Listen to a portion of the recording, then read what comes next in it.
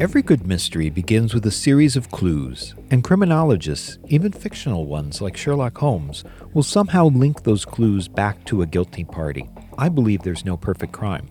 I like to think that there's just imperfect crimes waiting to be resolved. Solving crimes has been improved by forensic science, a discipline that can be traced back to the early 1900s to one man, Dr. Edmond Locard, who became known as the Sherlock Holmes of France. He was a criminologist who pioneered many scientific, repeatable processes that make up modern forensic science. For instance, he formulated the first principle of forensic science: every contact leaves a trace, which is perhaps better known as Locard's exchange principle. Locard's forensic science works pretty well for blood, for hair, for even skin cells left at a crime scene. But how does something like that map to the digital world? Understand that up until the mid-1990s, interconnectivity via the internet was largely academic. It really didn't concern commercial organizations until late in the 1990s, until widespread use of the World Wide Web made it possible for organizations to suffer data breaches or denial of service attacks. That's when there became an urgent need for digital forensics to become a discrete science. The first suite of digital forensic tools that I became aware of in the early 2000s was the Coroner's Toolkit. It was for Unix systems, and it was created by Dan Farmer and Wietse Venema, who then co-authored a book in 2005 called Forensic Discovery. Like Locard's principle, if you interact with a digital system, chances are very good that you're leaving traces, even if you think you're erasing your tracks. To be good at digital forensics, to be a digital Sherlock Holmes, you need to understand system architectures, and you need to understand how attackers think. And in a moment, I'll introduce you to someone who's very good at both.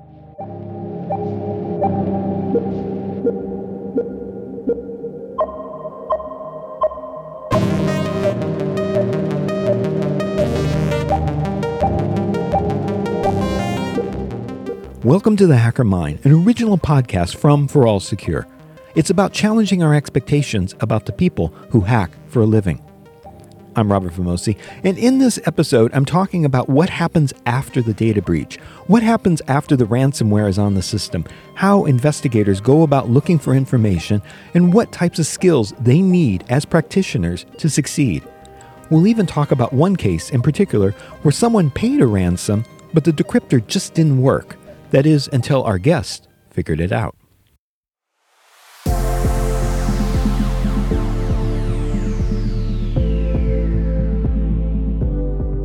So you're a CISO at a major corporation, and all of a sudden, there's been a ransomware attack on your network, and it's spreading throughout your infrastructure. Maybe your first concern is that the company is functional. Maybe your second thought is to call in an investigative team. You'll want someone with years of pen testing experience, someone who knows the operating system like no other. You'll want an expert. Hi, my name is Paula Januszkiewicz, and I'm the CEO of Secure. I'm also a Microsoft Regional Director. It's a very honorable role for someone who is working outside of Microsoft. And my background is pretty straightforward. I deal with cybersecurity for the past 16 years on many different levels, starting with penetration testing, ending up with incident response and forensics. So pretty much everything that is important for various customers all around the world. At this year's Sector, an annual security conference in Toronto, Paula gave not one but two talks, sort of a part one and a part two around the topic of digital forensics. So at Sector, I'm going to be having two sessions this time.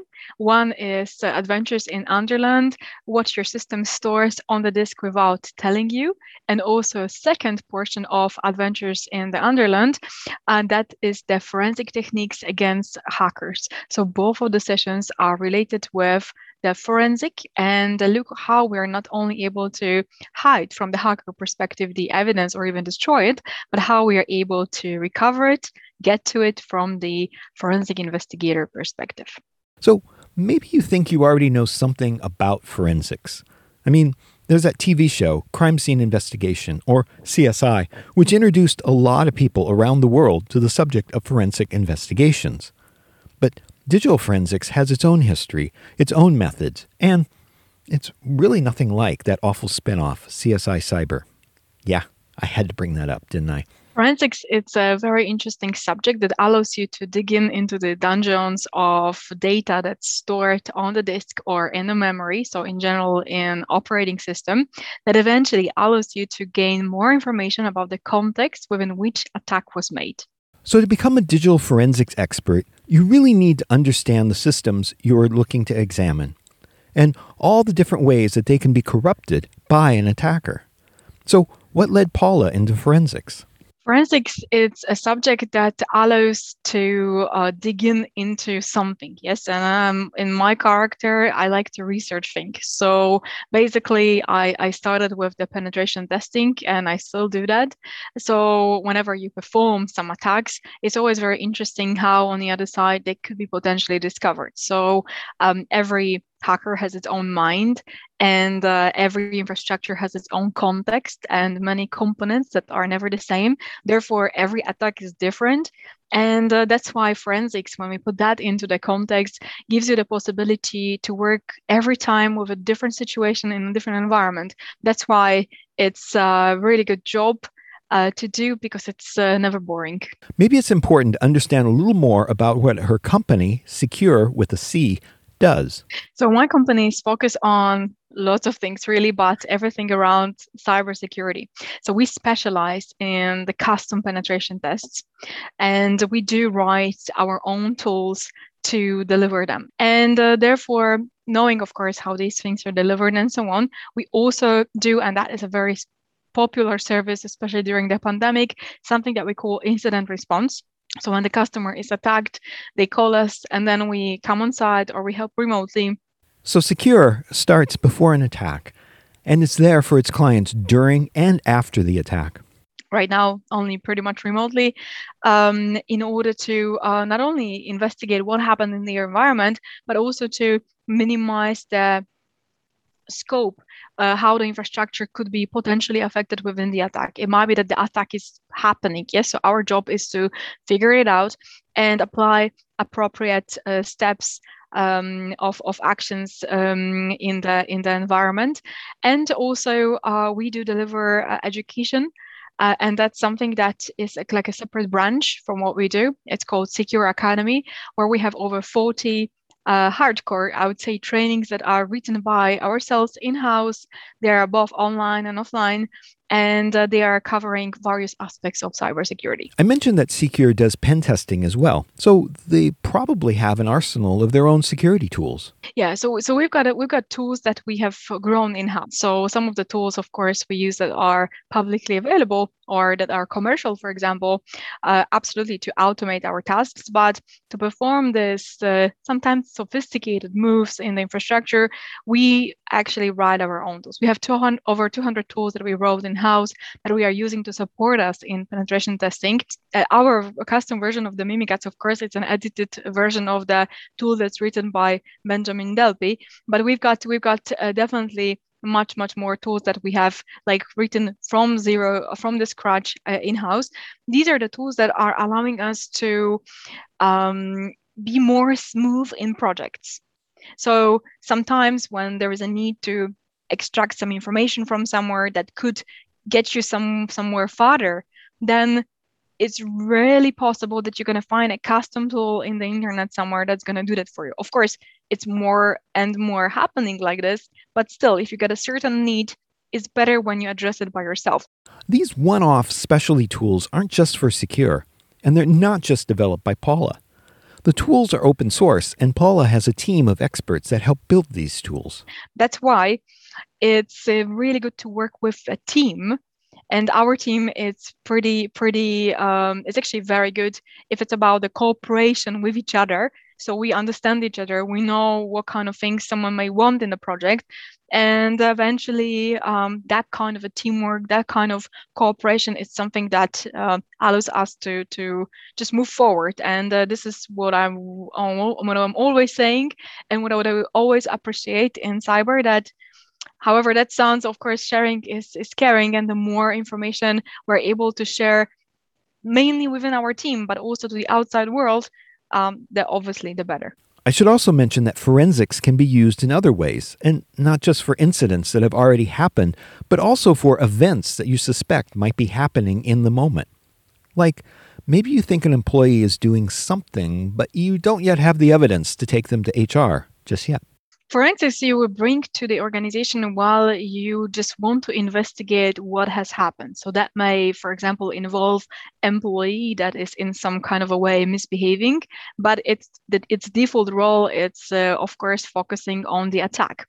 Plus forensics, it's not always something that someone might decide on. It's just enough to recover. It's sometimes just enough to get into simple conclusions. More important for companies, sometimes it's to be back to the normal operations and to learn to investigate and so on. That's something that can happen in a bit of a more paced activity.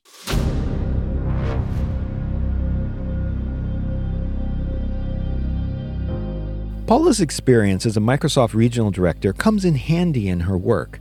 In addition to her knowledge of Windows, she's equally versed in Linux and other operating systems as well. We are talking here about Windows, Linux operating systems, and also pretty much any operating system that has been under attack.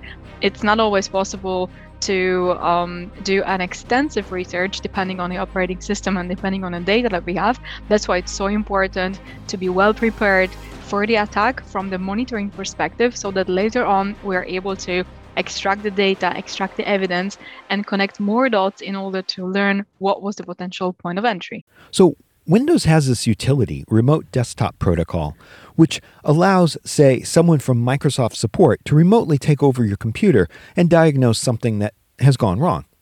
In the hands of someone good, that's not a problem. You can invite them in and then dismiss them afterwards. But in the hands of someone bad, where they access RDP on their own, that's really not good. RDP itself, it's not wrong. Yes, because it's a way how we are remotely connecting to the server. It has its own disadvantages, like for example, you are loading the full profile settings, but that could be also restricted and so on. So it's better, for example, to leverage things like the PowerShell remoting and so on. But regardless the situation, for all of these things, we need username and password. So the question is, of course, how do we log in as a privileged account in our organization? Yes, because we might be logging on with a smart card, and that is also another way to do that. So we are here having things like multi-factor authentication, something we know. So the PIN to the smart card, the password, eventually something that we have. So that's the smart card that we will need for that. So eventually we can figure out better ways of accessing the infrastructure versus just a regular RDP, which is prone to the password spray attack. In the real world, attacks just don't start with some killer zero-day exploit. They typically start with something rather basic, like stolen user credentials, username and password.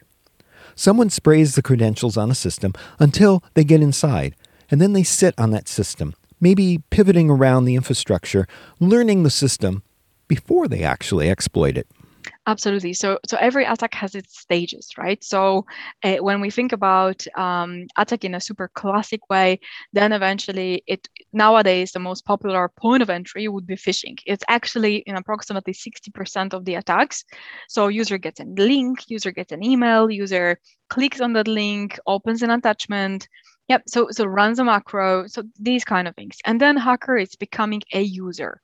Now, question is, what kind of things we can do as a user? User might be connected using VPN to the infrastructure. Great. Then we are treating user machine as a proxy. We are it's called VPN pivoting. Yes? So we are going through that user machine to the inside of the infrastructure, and then we search for the low-hanging fruits. If the user has access to data, we are getting access to data. If the user stores passwords in a browser, we got that. If the user is a local admin, that's even better. Maybe we are able to perform some pass the hash attack, or maybe not, because someone is randomizing the local admin's passwords.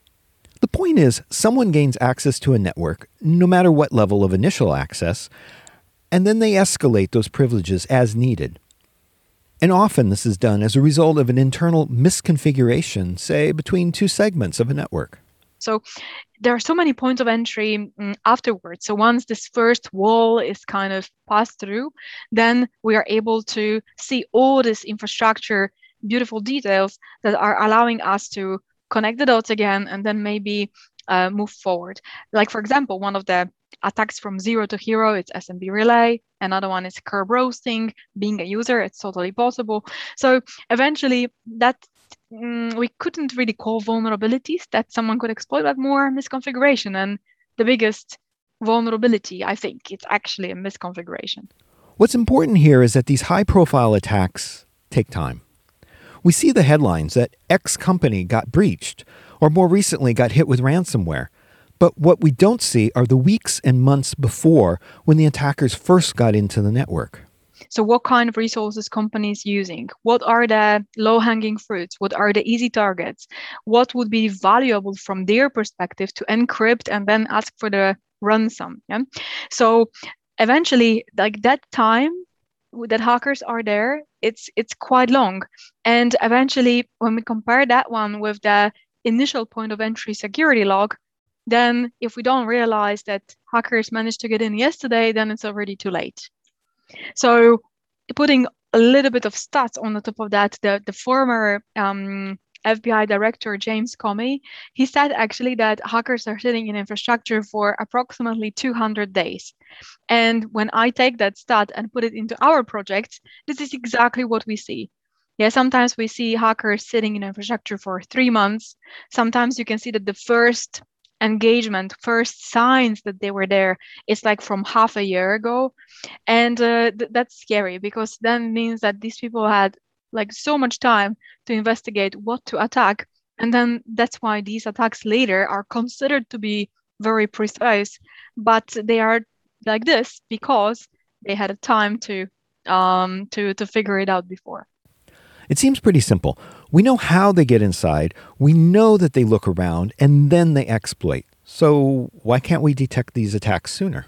The problem is that amount of attacks just simply increased. For example, according to FBI summarizing pandemics, they are saying that amount of reported attacks has increased by 300%, and Interpol sums it up by like 569%. So we definitely see the crazy growth in the attacks. And the thing is that it's not that infrastructures are worse or something like this. No, infrastructures are relatively the same. But the thing is that when someone sees that attacks are working and at the same time it is truly lucrative business, then we just see more of those coming. That's why companies started to rethink right now their cybersecurity strategy. They started to build up additional solutions, implement solutions that are allowing us to minimize the risk. That's why we talk about monitoring right now, but from the need perspective, nothing has changed for the past like 20 years. One of the really fun aspects of Paula's talks at Sector is talking about the attack from the attacker's perspective. If you're going to do something on another system, how might you do it? You need a point of egress. How are you going to get in the first place? Is it a phishing campaign? Is it vulnerability you can exploit? Then, once you're in, how are you going to cover your tracks?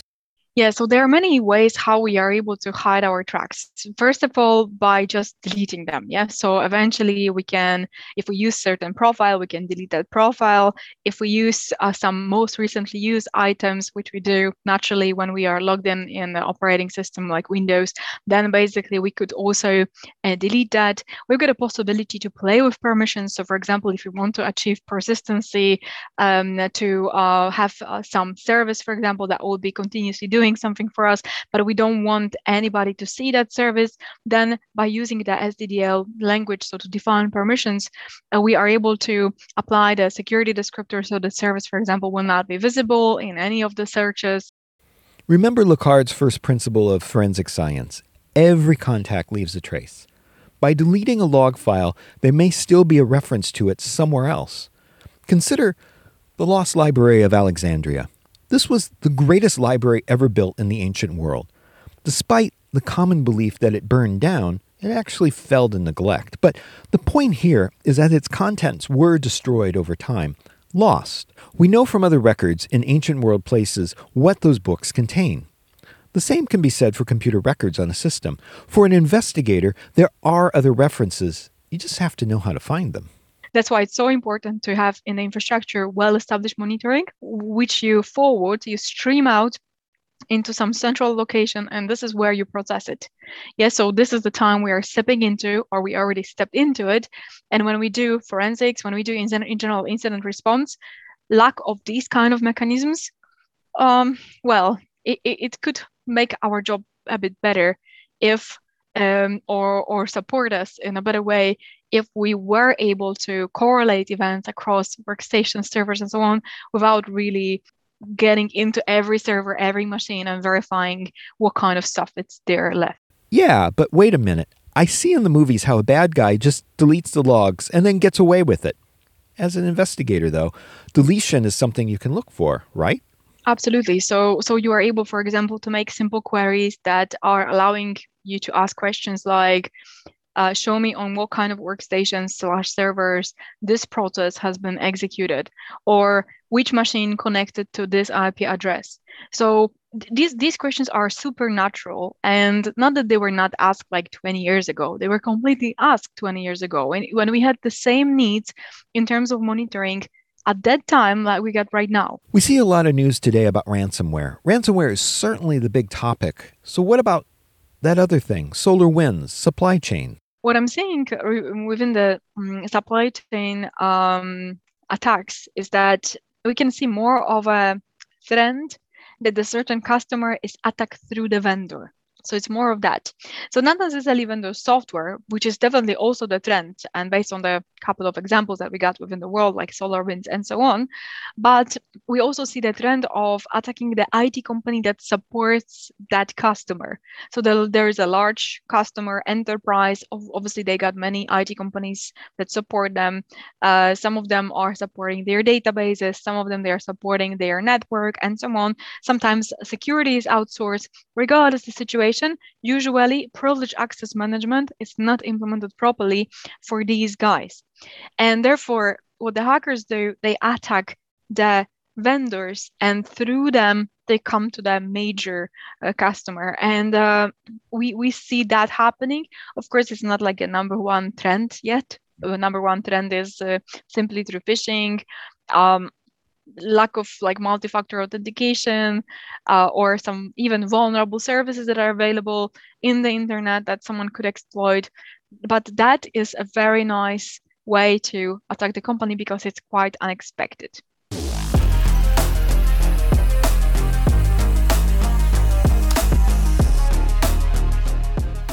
Security has always been a double-edged sword, literally. We've seen this before, where tools were developed for good can also be used for bad. Consider a kitchen knife. You can cut a loaf of bread, that's good. Or you could stab someone, that's certainly bad.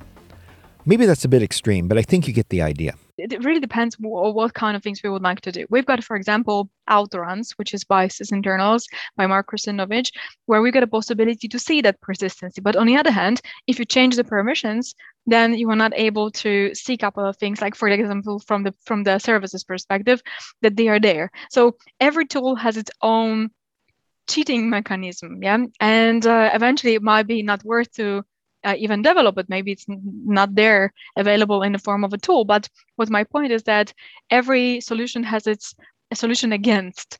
And eventually in Windows, what you can also do, you can hide logs. So Paula and her team has encountered some common ways to do this. Every application has its own better or worse mechanism that allows you to log something. Yeah, Windows the same, Linux the same, and so on. So what is the most important thing is to make sure that we are gathering this data somewhere, because what if locally it gets cleaned? Or more innocent scenario, what if it rolls over? So for example, you are setting up the log that's going to be only 100 megabytes large or something like this. And this is an application or systems default for some of the cases. And then eventually, for example, for security log in Windows, it's super small.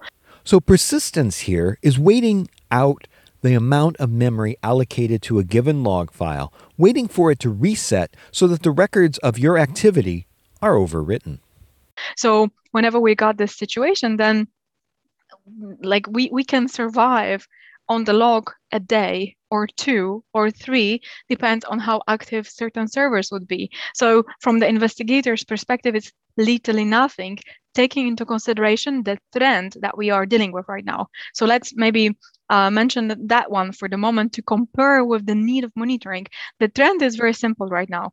Hackers are connected to the environment, maybe through phishing, maybe through the password spray attack. It doesn't really matter right now, but when they are there, then what they are doing, they are performing their research. Within Windows NT file system, the USN journal or Update Sequence Number journal, or sometimes even the Change journal, maintains a record of the changes made to the volume. It should keep track of any changes. However, when it's gone, it's gone. You can, for example, clean the USN journal. So that is hiding your traces, because like one of the major points to search for when you are analyzing the drive, you will look into the USN journal. And when it's not there, it's hard to figure out what kind of files were dropped in the disk that were maybe executed and they are no longer there. Given her work, Paula must have stories to tell. I mean, when I interviewed her, she just returned from Abu Dhabi. There must be a story there, right? You know, like there are so many stories that are happening right now that we are participating in. And eventually, whenever we are thinking about the whole like pandemic period, for sure, incident response has been a number one thing that we've been participating in. So long story short, there are many, but some of them are just quite simple. Yes, it's not shocking anymore that we are taking part into the incident response within the company that has users being domain admins. So there are many stories like this. Of course, when we discover that, we are like, yet another example like this. But all of these stories are very similar, I would say. So we've got an attack through phishing and so on, and then this attack spreads in a very unwanted way. Yeah, but I'm thinking there must be one story that rises to the very top. Absolutely. During the pandemics, we've been participating in a super exciting project, which I would call a project of the year, because there was actually a customer that is very big. It's a set of various factories producing goods that are spread across the whole world. So this is a large company with many satellite facilities around the world. The network then is critical, especially during a worldwide pandemic. That was a time where most of the countries were in lockdown. So that was a springtime 2021. And the thing was that even though the travel was banned, we could still travel on the various government passes, because what happened over there was really critical, not only for the company itself, but also to the economy of a certain country. So this becomes critical infrastructure for a nation, and someone's deposited ransomware on that network, shutting them down. So long story short, when we get on site, what it appeared is that through the vendor, that customer has been attacked. So hackers first attacked the vendor, possessed the domain admin credentials, took them, logged to the customer's repositories, stayed there for 3 weeks, and then started to encrypt their data, so their environment. So the infrastructure was pretty smashed. That included their database that was crucial resource of knowledge for making various decisions in this organization. And unfortunately, for that resource, that was quite also surprising. They did not have a good backup strategy. So even though they would recover from that backup, then that data would not be complete. So that was a very unwanted state when they realized that they actually have to pay the ransom. Despite all the advice to the contrary, sometimes companies do find themselves in a position where they have to pay the ransom. But what they get in return, the key, it sometimes doesn't always work. And there was a negotiator company hired for that purpose, and they managed to negotiate to pay €500,000. So that was quite a huge amount for what they got, because in the response, they got the decryptor that simply wasn't working for all of the data that was encrypted. So you pay quite a lot of money for something that you cannot really use. Not trying to take sides here, but had the situation been different, the decryptor would have worked and released the data. But the encryption process was done on a live database, one that was changing as the encryption process was occurring. And the problem was, and that was my job within the project, that eventually that decryptor, it had a good implementation of the algorithm allowing to decrypt the data. But the problem was when the data was encrypted, it was encrypted a couple of times because of the faulty encryptor. So the ransomware was just badly written. So imagine that when you got a database that is in use, then the ransomware comes in, starts to encrypt it, then it crashes because the data is in use, and then it goes again and again and again. And then this is how the data is encrypted like 3, 4, 5 times. And eventually it's broken. And when you got a decryptor that only does it in one round in a certain way because there are a couple of other components included, then basically it's simply not working. This sounds dire. An incomplete backup combined with a broken decryptor. The customer is still without their database. Fortunately, Paula and her team were able to rebuild the decryptor and eventually release all the data. So our job was to decompile the decryptor, fix it, understand the mechanism. So we were playing a bit of a help desk role for the hackers, actually, and it was working. And we managed to actually get access to 100% of the customer's data, but it was a bit of a brainy project because we had to figure out what is behind the cryptography that's used by the attackers. But luckily, it worked out. It was quite a relief.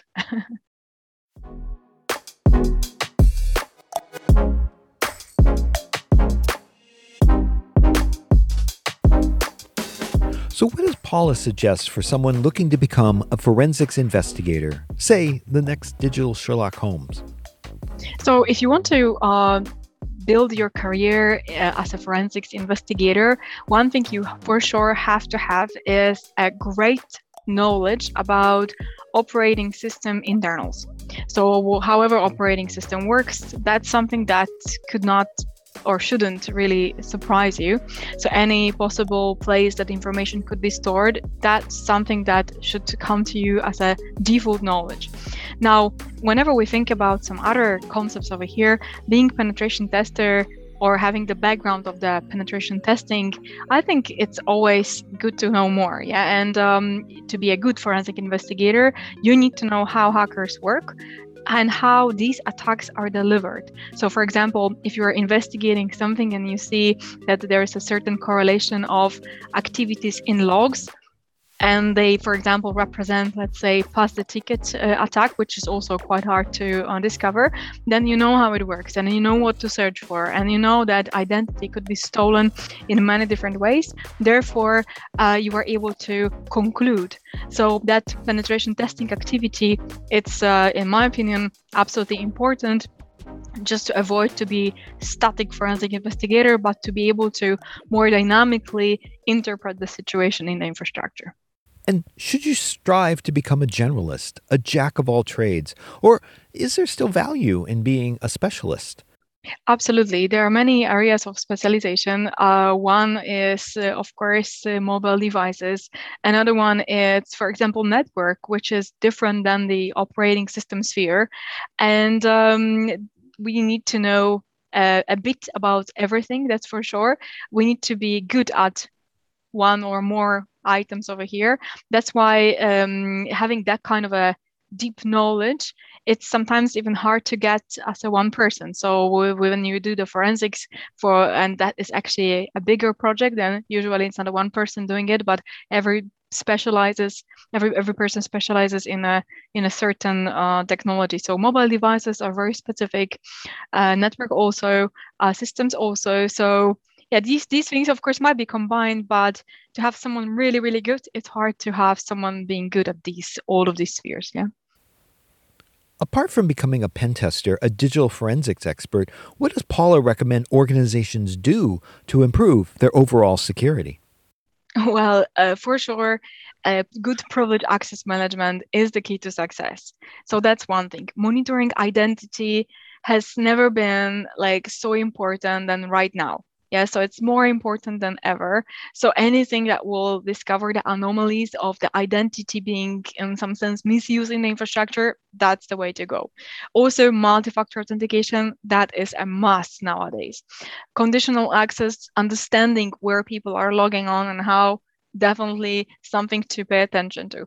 And also one of the, I think, most important things, it's monitoring and preventing running the code in general that we don't know. So simply speaking, allow listing implemented in servers, on servers, workstations that are preventing running executables that are there for the first time and we did not eventually approve. Perhaps now, like never before, with all the threats in the world, is a good time for companies to get serious with their security policies and establish good habits. Cybersecurity is very understaffed, so there is much more projects that we are able on the globe to handle. So it's even better when the customers implement all the good security solutions, because it's really good to see that companies can approach with the good maturity to cybersecurity and develop that strategy that from time to time, I mean, it's gonna grow definitely in time. But now, even though the company starts that process, it's still good to see that there are these simple things that we are able to implement. Like, for example, attack surface reduction rules. Yeah, so that's free. You're able to implement it on a platform. Like, I see completely no reason why we're not supposed to use this, and so on. So that kind of things minimize the risk, and it's all about that risk being minimized, so that eventually companies are not seen as juicy targets for hackers. I'd like to thank Paula for sharing her experience and stories about digital forensics. I'd like to think that criminals can't get away with their crime. Like Lecard's principle, there's always something left behind that a good investigator can find and later piece together. Of course, that requires a good investigator like Paula and her team. Let's keep the conversation going. DM me at Robert Vamosi on Twitter or join me on Reddit or Discord. The deets are available at hackermind.com. The Hacker Mind is brought to you every 2 weeks, commercial-free, by For All Secure. For The Hacker Mind, I remain your digital Arthur Conan Doyle, Robert Vamosi.